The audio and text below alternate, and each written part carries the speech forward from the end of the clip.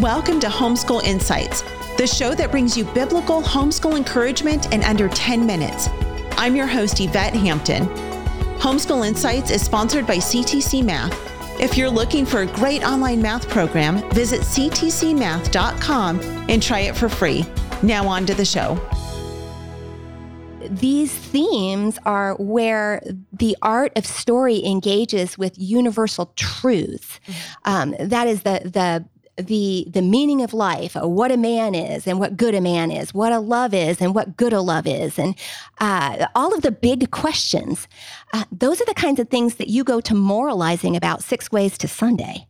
But with literature, there's no need for moralizing or sermonizing. We get the expression of these questions and some of the answers to these questions in living color that engages our students in thinking about these things right alongside the authors and the characters in the story.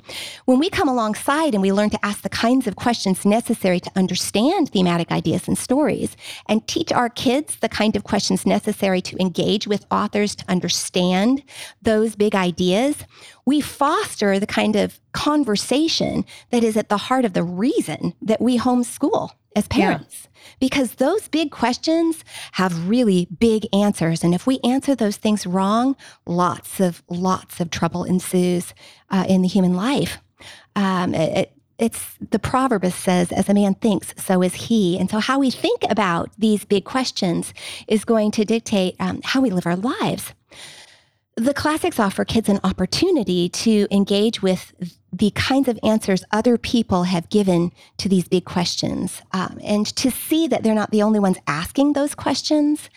We get to see not only the questions themselves in living color, but the consequences associated with answering those questions in particular ways that aren't limited and constrained to art or to literature.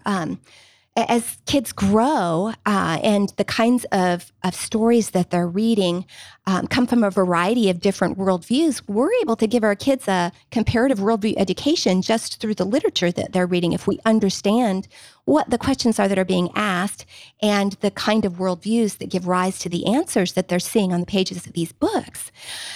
After they've read those things, they can step back into their own skin and from the security of their living room with their parents, talk about whether or not those answers resonate with the truth that they found in the Word of God.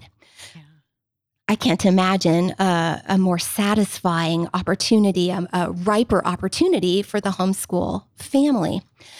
Because we can equip our kids to have these kinds of conversations with children's picture books, this is available to everyone, regardless of the kind of education that you yourself may have received. I've never met anyone who is threatened and intimidated by a children's picture storybook.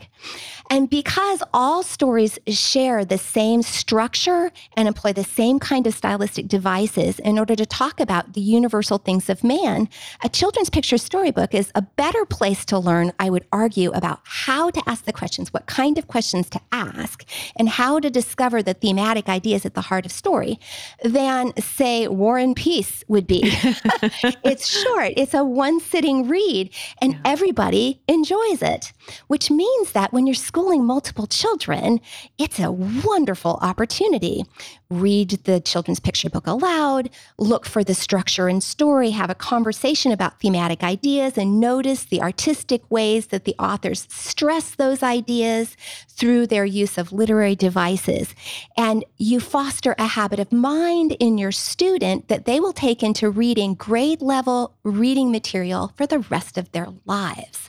Yeah. This is the magic of teaching the classics. So that's an A-B, a two-shot deal. First, yes, of course you can give your kids a wonderful education, and you can do it with just a few books, as long as you teach them to ask the right questions of those books.